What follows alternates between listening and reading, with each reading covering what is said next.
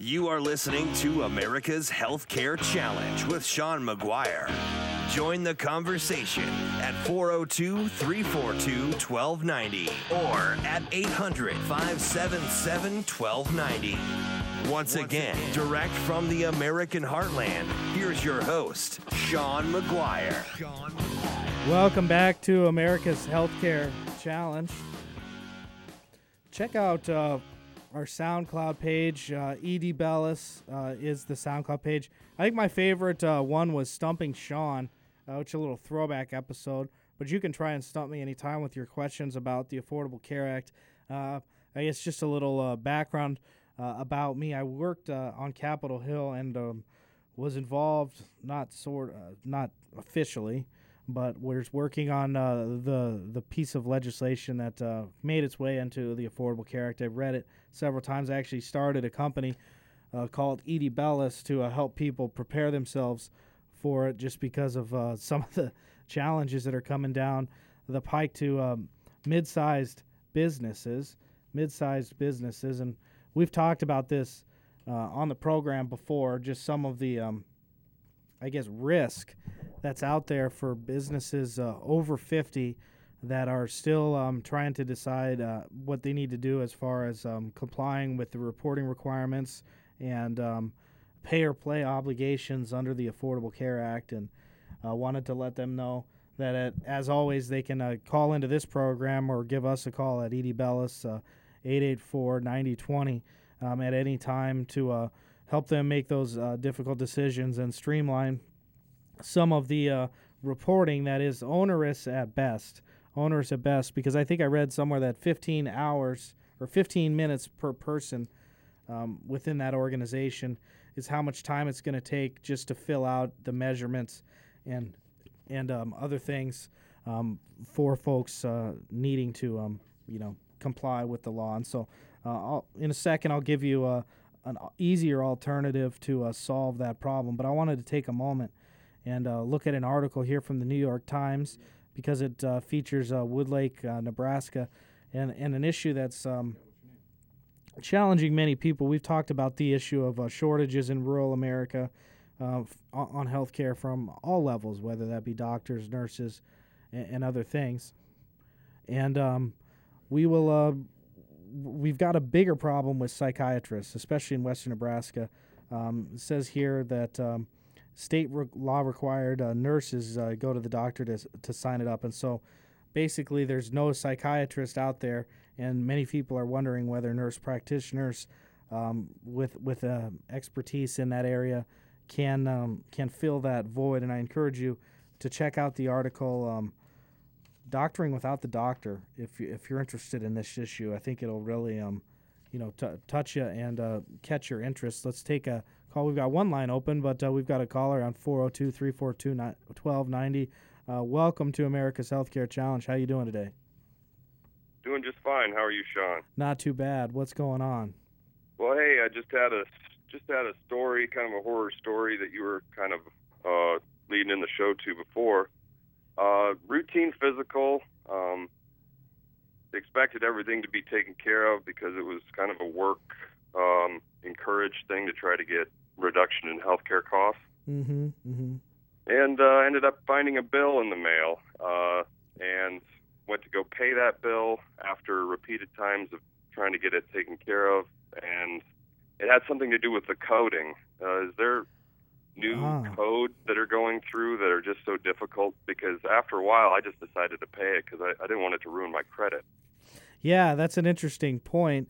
And I thought, first of all, I thought this stuff was supposed to be free, prevention for free, but it turns out that wasn't the case.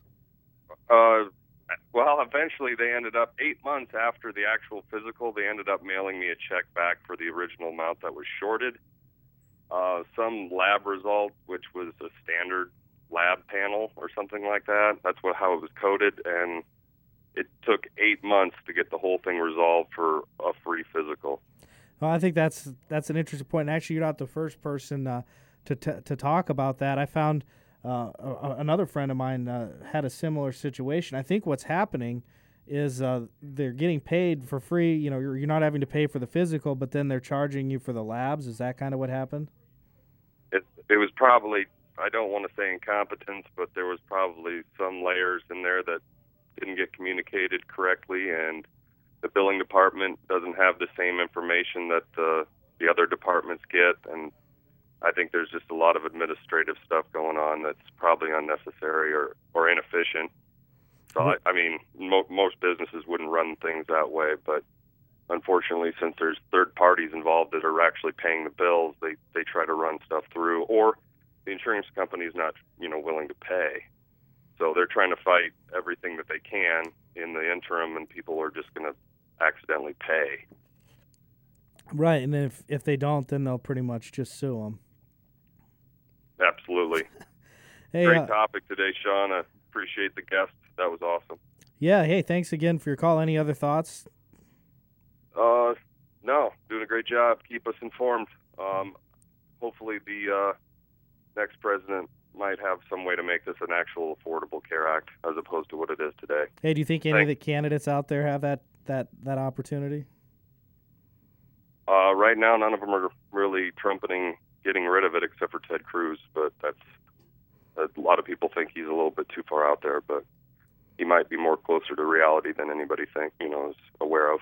So.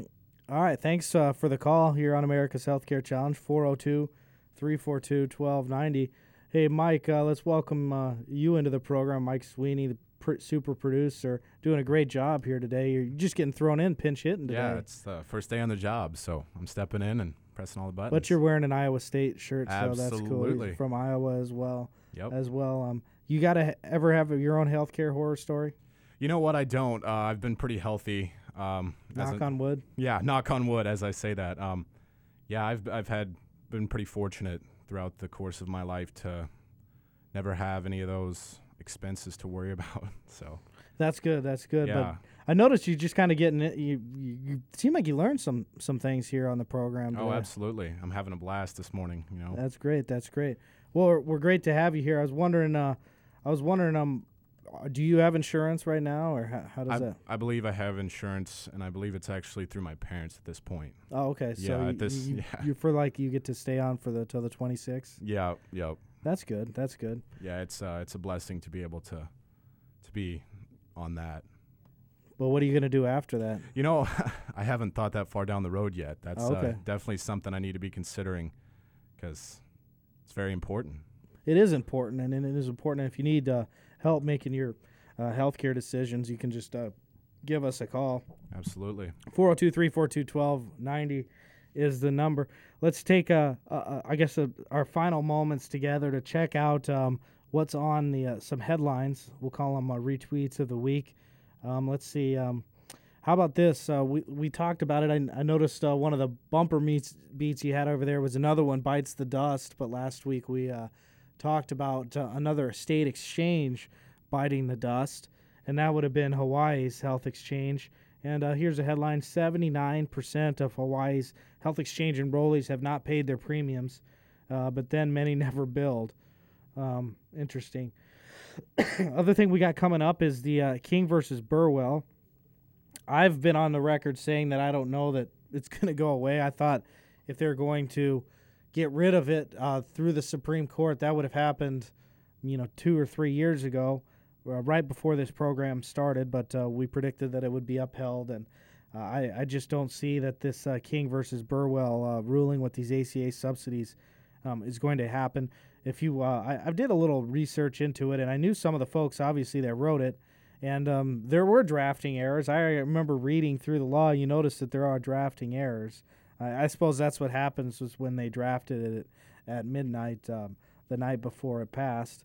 And everybody obviously knows the favorite quote, we have to pass the bill before we can find out what is in it. But it's written by nonpartisan people within the Legislative Council, and maybe they were too busy trying to write it as fast as they possibly could and miss some things.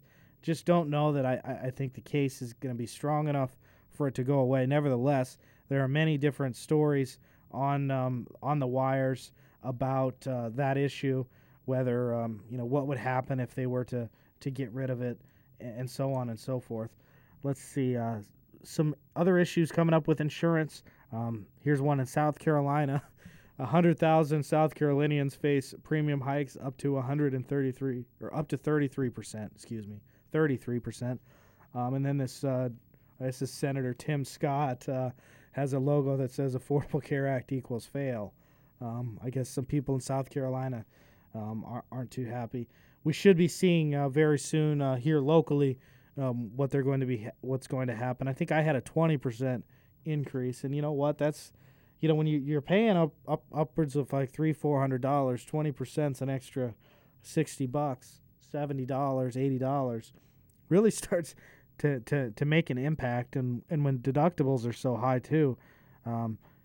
People like me with a chronic illness have over $10,000 of exposure every year just in healthcare. Blue Cross $71 billion shift from fee for service medicine escalates.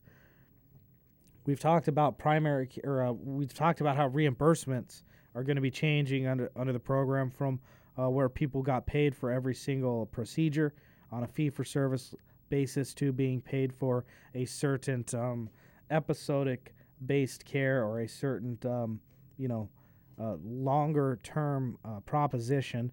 And Medicare made that announcement in February. We covered it extensively.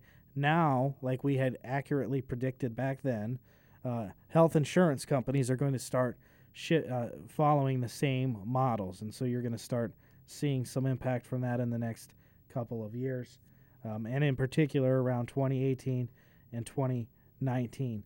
Let's see what else is on the healthcare wires. Looks like the president got a little sassy this week, and a couple weeks ago defending the ACA and his weekly news conference. Let's see another one: finding universal truths in healthcare analytics studies. We've talked about technology a little bit in this, in particular analytics, and I don't really know how to describe analytics better than just with what I use, Google Analytics, to track my website. But it's really neat because you can see who's gone to visit your site. You can see where they came from, the time that they visited, all of these things. And so when you look at using analytics like that in healthcare, I think they're going to start finding some ways to improve the overall quality of care, improving the quality of care. Again, an important part of that triple aim concept we talked about in the third segment, improving the health of your people. And one way to do that is through data analytics, finding out ways to stratify those people that might be unhealthy and to put them in a group and then look, what are some of the things that are causing these people to be unhealthy? What are some things out there that are in best practices in other countries or other parts of our country to treat people with high-cost conditions? And so you're going to continue to see analytics making their way into the healthcare industry, and it's probably about time. So let's just hope that these people can have the time to actually study these analytics as opposed to filling out all these new forms and other things that are coming down the pike from the government. I'm talking about healthcare providers. They sure have a lot of forms, but so do lots of businesses as well. And so, like we've talked about many times here on this program, if you're not putting a process in place for handling all of your compliance, whether you're a healthcare provider, an organization, an independent physician office, anybody that has an employees, essentially at this point, is going to need to be having a way to keep all of these things organized, all of these documents, all of these hiring situations, all of these other federal laws that have completely exploded. I know the focus of this program has been the Affordable Care Act, but issues like the Department of Labor coming out of the woodwork to check out businesses all over the country and audit them has caught attention all across the country. And the thing is, they're using the Department of Labor to get in there to look at other laws that are out there, like the Affordable Care Act, for example, which is a beast of its own with reporting requirements that are coming literally at the beginning of the year. and their for information that is the information required is happening right now. So if you're a business, if you're a healthcare provider, if you're a doctor's office, or just looking for more information on healthcare reform, and compliance with these federal laws, if you don't want to do it, we can do it for you. That's Edie Bellis, online at edibellisinc.com. Check out our website. The Canary in the Compliance Coal Mine is our slogan. And we'll be back with you next week to talk about more compliance issues as well as the latest healthcare news. Check out facebook.com/America's Healthcare Challenge in the meantime.